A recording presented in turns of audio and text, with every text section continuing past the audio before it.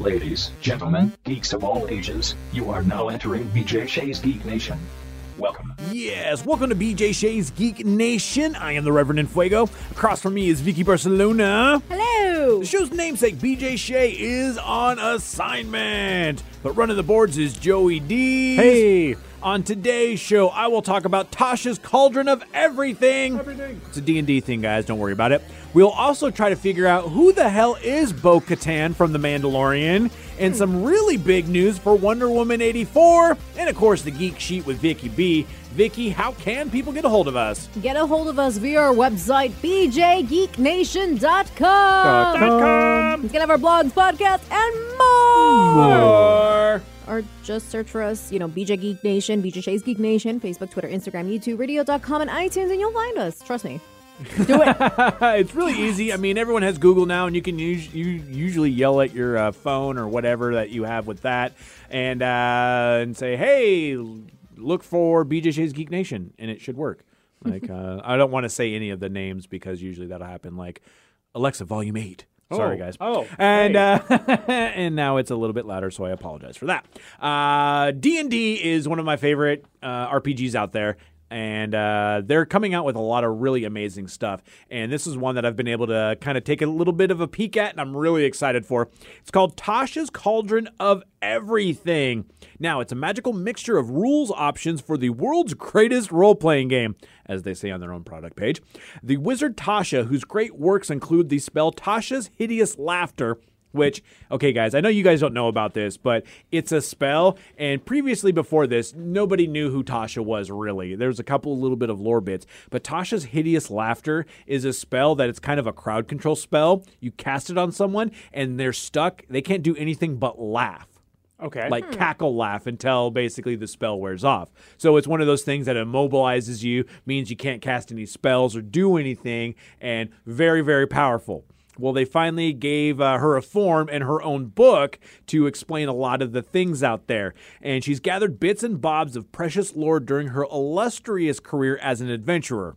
Her enemies wouldn't want these treasured secrets scattered across the multiverse, so in defiance, she has collected and codified these tidbits for the enrichment of all. Some of the big things on this are expanded subclasses. So if you want to do some more stuff with your artificer, it appears in this book.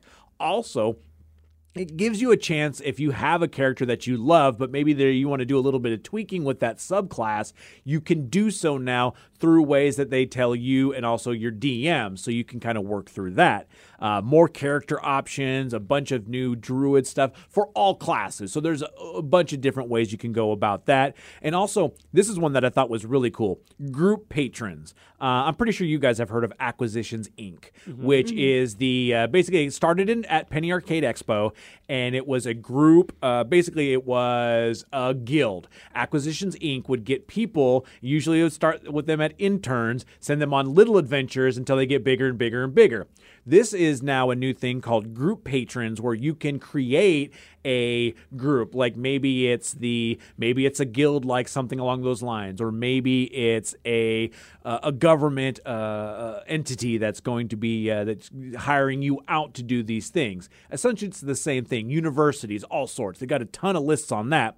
And that way you can kind of, the DM and you can work through that in a story way, so it's not just everyone finds each other in a tavern. Makes sense. So it's a way to kind of build that storyline. Plus, it gives you the chance, and it kind of turns into like a sort of mini game when you're not playing like just your normal sessions, of you being the group patron.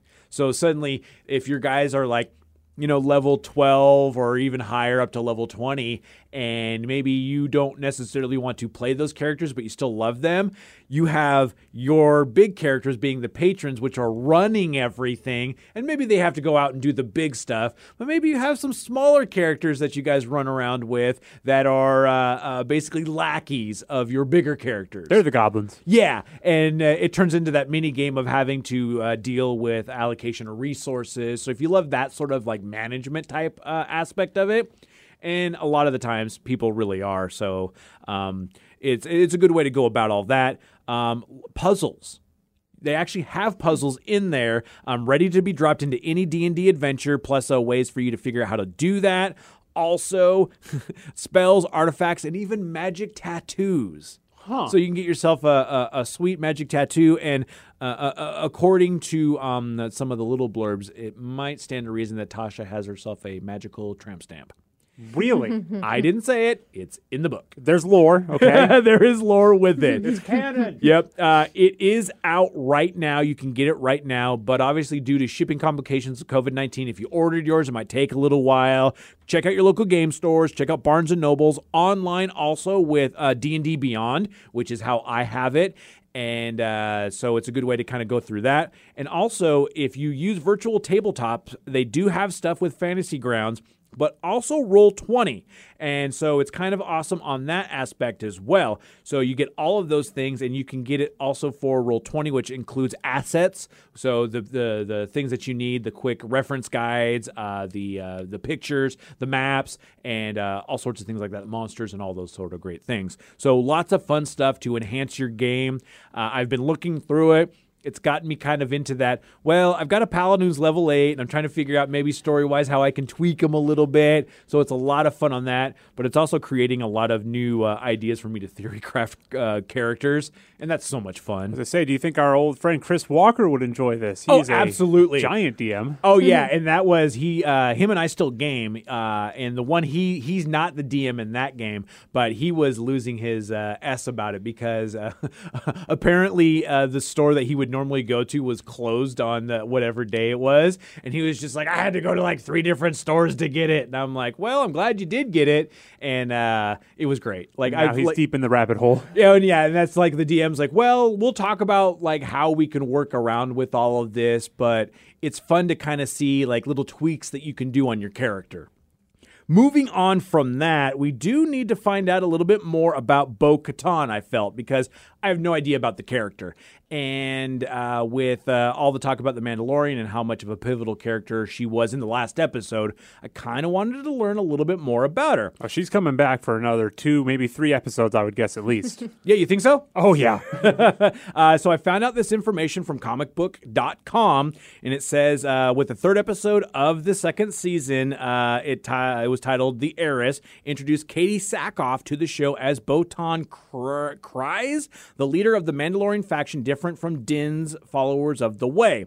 But this is not Sackhoff's first time playing Bo-Katan. She voiced the Mandalorian throughout Star Wars The Clone Wars animated series, lending her voice to several episodes of the show's final season earlier this year.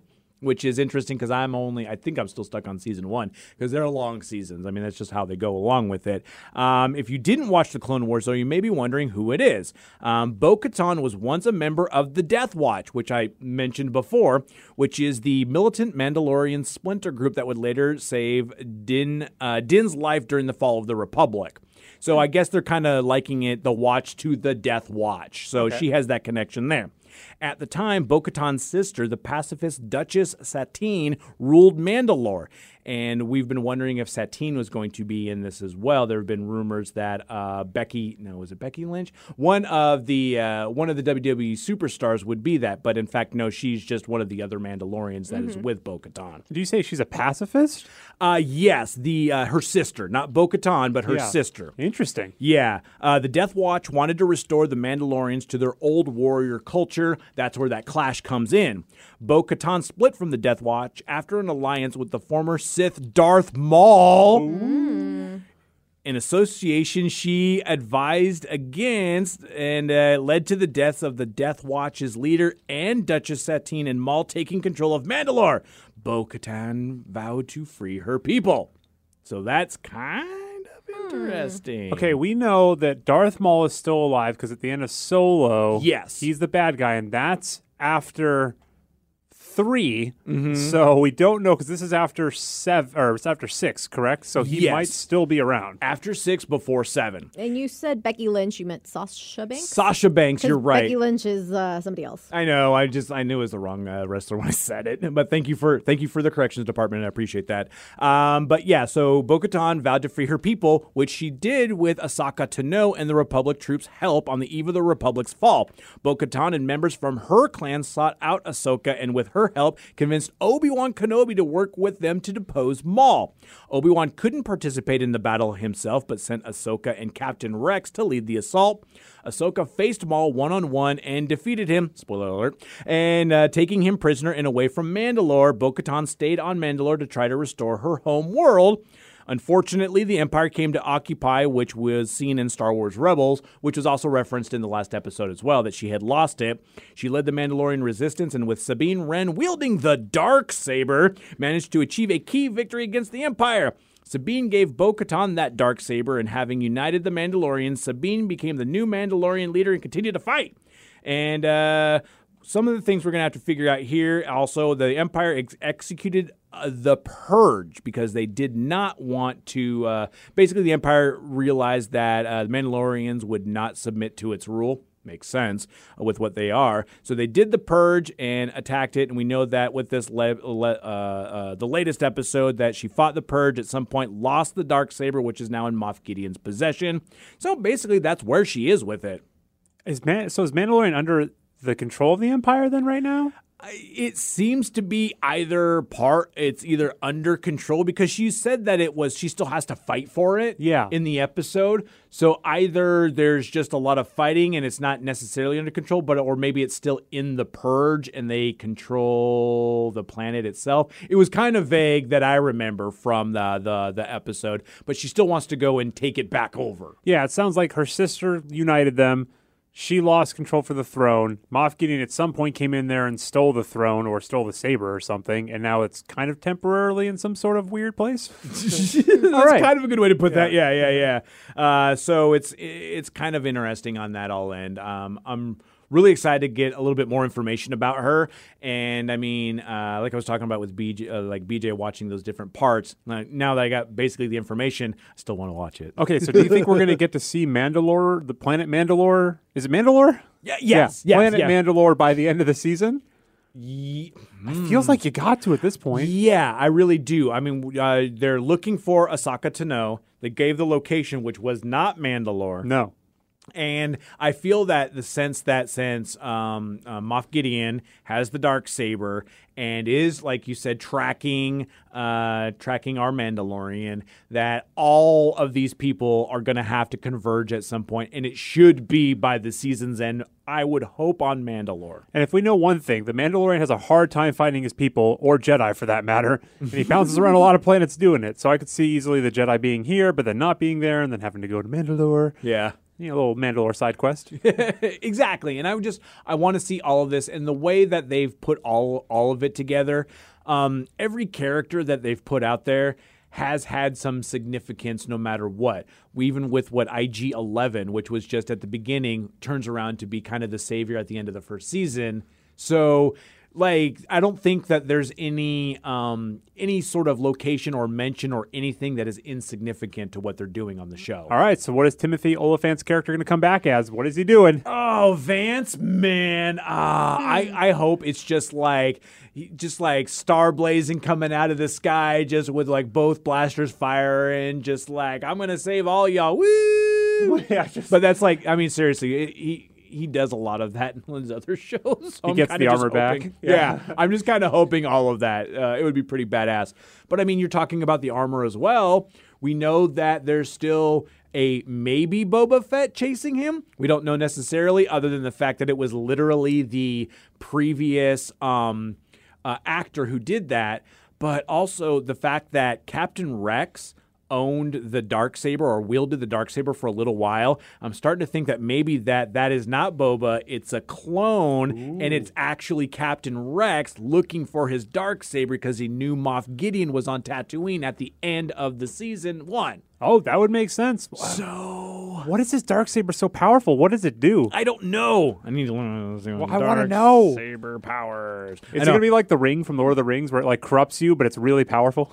Well, okay, so the first thing, I love it because what are the advantages does the Darksaber have over a lightsaber? And it's none. The Darksaber does not seem to have any unique powers. It's just an ancient lightsaber with a unique color, black, and shape blade-like. No other properties besides the distinctive hum and the ability to block other lightsabers, which makes sense because lightsabers can do that.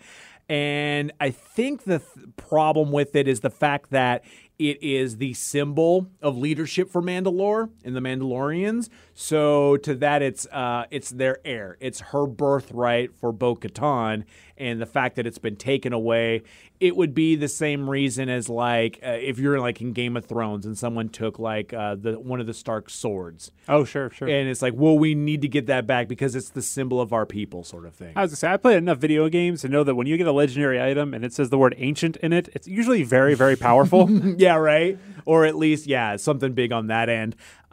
So really kind of excited to see where all this goes. And by the way, like other than the spoilers talking about who Bo-Katan was, I'm just baselessly speculating on all of this. So don't take anything I say as any sort of truth, just kind of what I'm hoping for.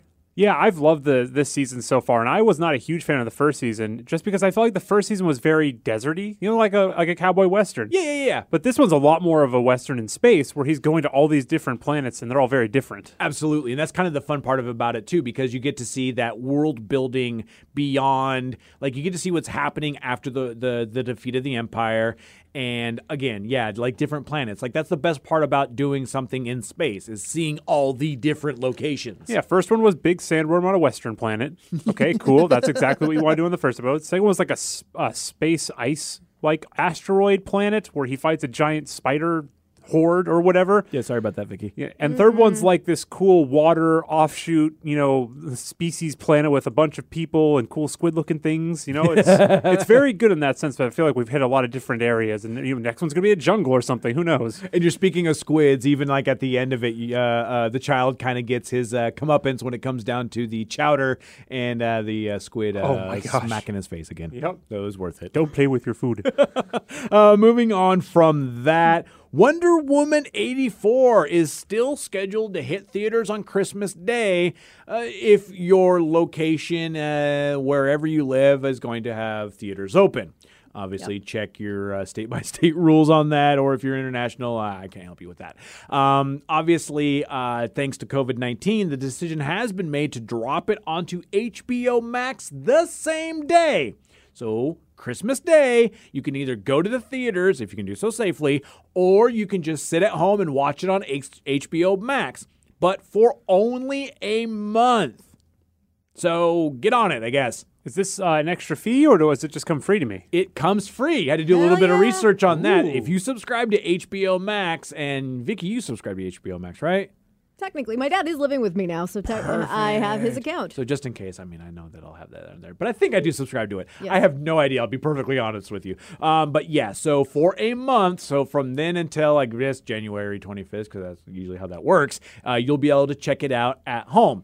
Director Patty Jenkins says, quote, "At some point, you have to choose to share any love and joy you have to give over anything else. We love our movie as we love our fans, so we truly hope that our film brings a little bit of joy and reprieve to all of you this holiday season." And Gal Gadot adds, quote, "It wasn't an easy decision, and we never thought we'd have to hold on to the release for such a long time, but COVID rocked all of our worlds," which is absolutely true. I mean, you always hear every brand and everything saying these trying times and these unprecedented times, but truly it is. Like, it's just one of those things that everything, and if you listen to me talk with Gareth, like just trying to, like, all the movie theaters trying to navigate this new whole thing, our buddy Caesar, who listens to us, managed to finally go see New Mutants in the theater. Him and his wife did so. He told me about it, and he loved it because he had the theater to himself. He was the only ones there in the theater. So, I mean, like... that sounds pretty nice. Yeah, if you could do so safely, and that was before, I mean, like, we're in Washington State, and everything got locked down for at least the next month. He was able to do that beforehand. So. Yeah, it's tough. If you don't release your movie now, you have to fight later on when they do open up, and you've already kind of paid a bunch of money for advertising earlier in this year, so you might as well, I guess, try to make up for it this way. Yeah, and I mean, as we've noted with Gareth, everything is getting pushed back. Disney doesn't really necessarily know what they're doing. They tried it with Mulan, and I think there's going to be a lot of that coming forward as well. I think there's going to be those certain releases that are that type. We'll have to see whether or not it's pay or if it's something cool like what Wonder Woman 84 is doing. I was excited for this movie beforehand, so this actually just kind of jazzes me even more. And I'll be perfectly honest, I bought Bill and Ted at home, watched it, loved it. And this is a little more actiony, but I mean, I got a big ass TV, so I think I'm kind of okay. And I would have paid $20 to watch this, rent it for 48 hours. Yeah, I think we're all at the point that $25 for a movie in our house is not a bad idea at this point. Yeah. Especially if you have your whole family watching with you. But the only thing that I totally lost it. All right. ADD kicked in. Sorry. I'm like, and there she goes. And there she goes. Well, stick around because we got some more information because it's now time for The Geek Sheet with Vicky B. All right, Vicky, what's brewing in your brain there? Is that really a question you want to ask me? No. What do you got for the Geek Sheet? Oh, man. So, I love fan theories. Oh, yeah. Here we go. Well, I have only seen a little bit of this franchise, but I do love any fan theory about anything. So I found 12 Terminator fan theories that are just crazy enough to be true. Okay, so I have seen most of the Terminator movies. I haven't seen the most recent one, Dark Fate. I'm happy to say that I've seen all of them. Nice, good job. Are you really happy to say that? Well, I love Christian Bale, but I'll just forget that was a Terminator movie. Salvation, yeah. I've never been more hyped for a Terminator movie when that was spoiled, and then... So let down? Yeah. Yeah, that one was not great. I do want to watch Dark Fate, don't get me wrong. I just haven't gotten around to it. Yeah. So what are some of these fan theories, Vicky? First one being is that Skynet is creating an infinite loop in order to improve its technology. So, really interesting theory about time travel in the Terminator franchise declares that Skynet isn't too concerned with the whole John Connor conundrum. No way, you guys, these robots, AI, just want to increase their tech. So, basically, it works like this. The machines develop something new, like the T-1000, and send it back in time so the new technology can be built from it in the past. This speeds up the development of technology such that when time finally gets back to the future, Skynet has access to radically advanced weapons and other technology built from its formerly most cutting-edge developments or something like that. Interesting. And that kind of, just thinking about it, and just even the first line of what you were talking about this, when you said that they're creating a time loop, which kind of... I don't necessarily think fixes the time travel issue, but it's an interesting way to go about it. If it's just infinitely looping, then there's no way to break the time, like all of the timeline, because it's just this part. That would make sense, too, because Skynet wins in the sense that they do defeat the humans up to a point, right, in which they go back in time. So you could say that they need to keep powering up until they can break that. Yeah. I really like this. For somebody who doesn't like time travel, Joe, how do you feel? Dark Fate just literally went off the rails with the whole even timeline. Even the fans were like, I don't know, go with it. Right. So the second fan theory is that Kyle Reese killed John Connor by stooping his mom. Killed him? So one fan theory suggests that when the original John Connor sent Kyle Reese back in time, he may have unwittingly killed himself and created another John Connor. So before Sarah Connor knew about Judgment Day, she had a baby by some random guy, and that baby turned out to be a badass resistance fighter. And when Kyle hooked up with Sarah, he managed to erase the original John Connor from history and create an entirely new one. Because he was still going to be named John Connor by Sarah, because that was always the plan. It would just be... And that's why by the time you get to T3, John is a wimp who's afraid he'll never be able to lead a resistance. And he really was, too. Yeah, and I mean, that movie wasn't great either. Basically, it was Terminator 1, Terminator 2, T3 was not great, but it still kind of kept that, again, the loop in, because no matter what, it feels like, even when they said in the end of that one, is that Skynet always wins. Yep. It's always a thing that will happen. So that kind of leads credence to that as well, and I like this one as well. I like all these so far. All right, how about Skynet doesn't actually want to kill John Connor, it wants to discredit him. Ooh. So this is the one Terminator fan theory that makes sense of the wonky timeline in the series. As per this theory, the Terminator movies make more sense when you realize Skynet isn't actually trying to kill John Connor. The reason is just keep sending robots back in time is to make him a worse leader and mess with his timeline so he's no longer the badass he is in the original timeline. Basically, they're trying to sabotage him and ruin his revolution rather than martyr him. Yeah, if they think that there's no way for them to stop him coming out, and doing all of these things, if you make him a worse version, which we've seen in the previous fan theory as well, all of these kind of all work together that's cool.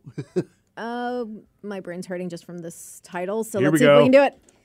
So apparently Terminator time travel only works in alternate timelines. So a truly interesting fan theory about the Terminator franchise posts that all the time travel in the series only affects alternate timelines. So as per this theory, each time someone or something jumps back into the past, he, she, or it creates a new timeline. What's the proof?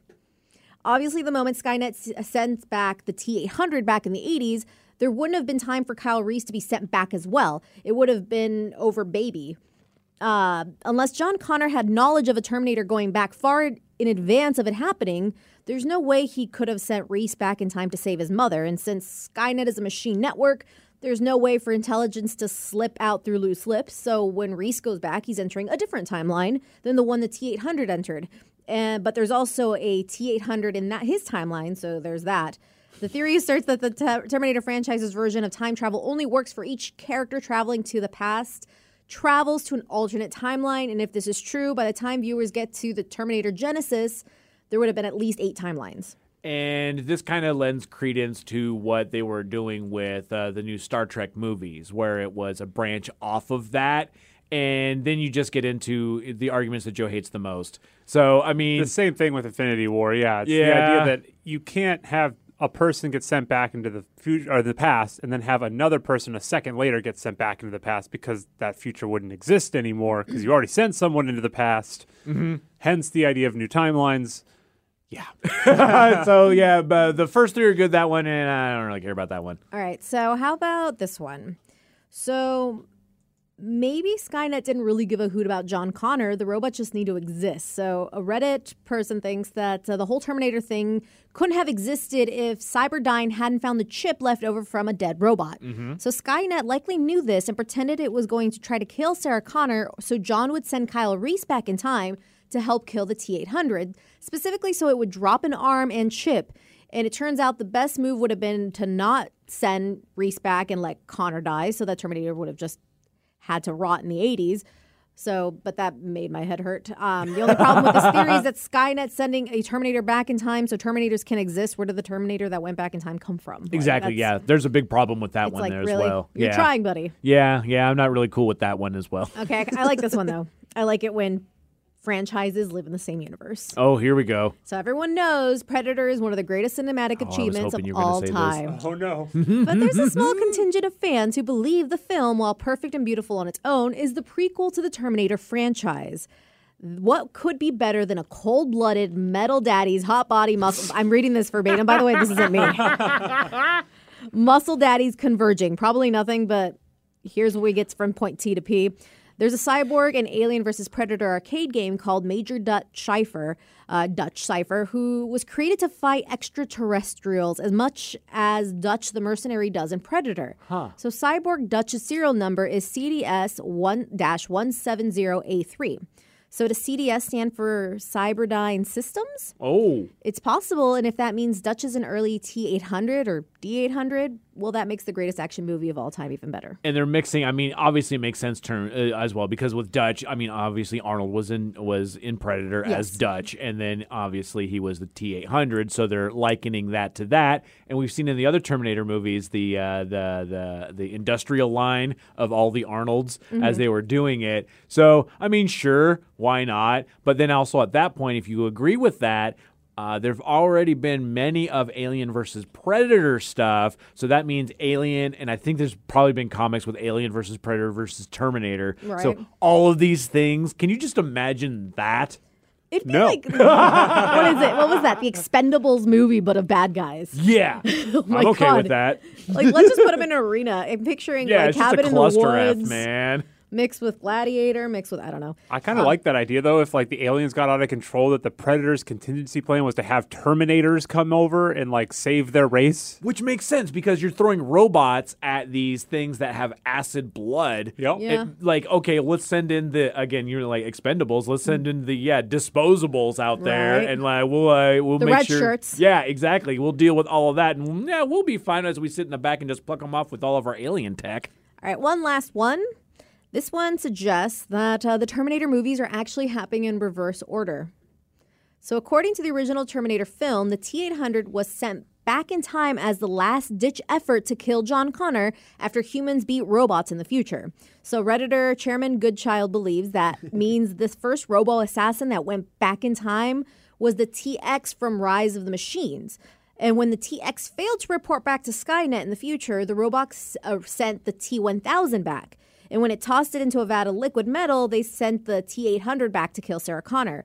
And when the machines finally disappeared from the future, the machines finally disappeared from the future. And if you're wondering how Sarah Connor has memories of the T-800 in the Terminator 2, when Terminator hasn't happened yet, it's because it already happened for her. The timeline of her life is moving forward, despite the timeline of Terminators moving backwards. Whoa. So if you're wondering why each Terminator sent back in time is an older model than the last one, in theory, well, that's a tougher nut to crack. There you go. Yeah, I don't like that one. Yeah, that one.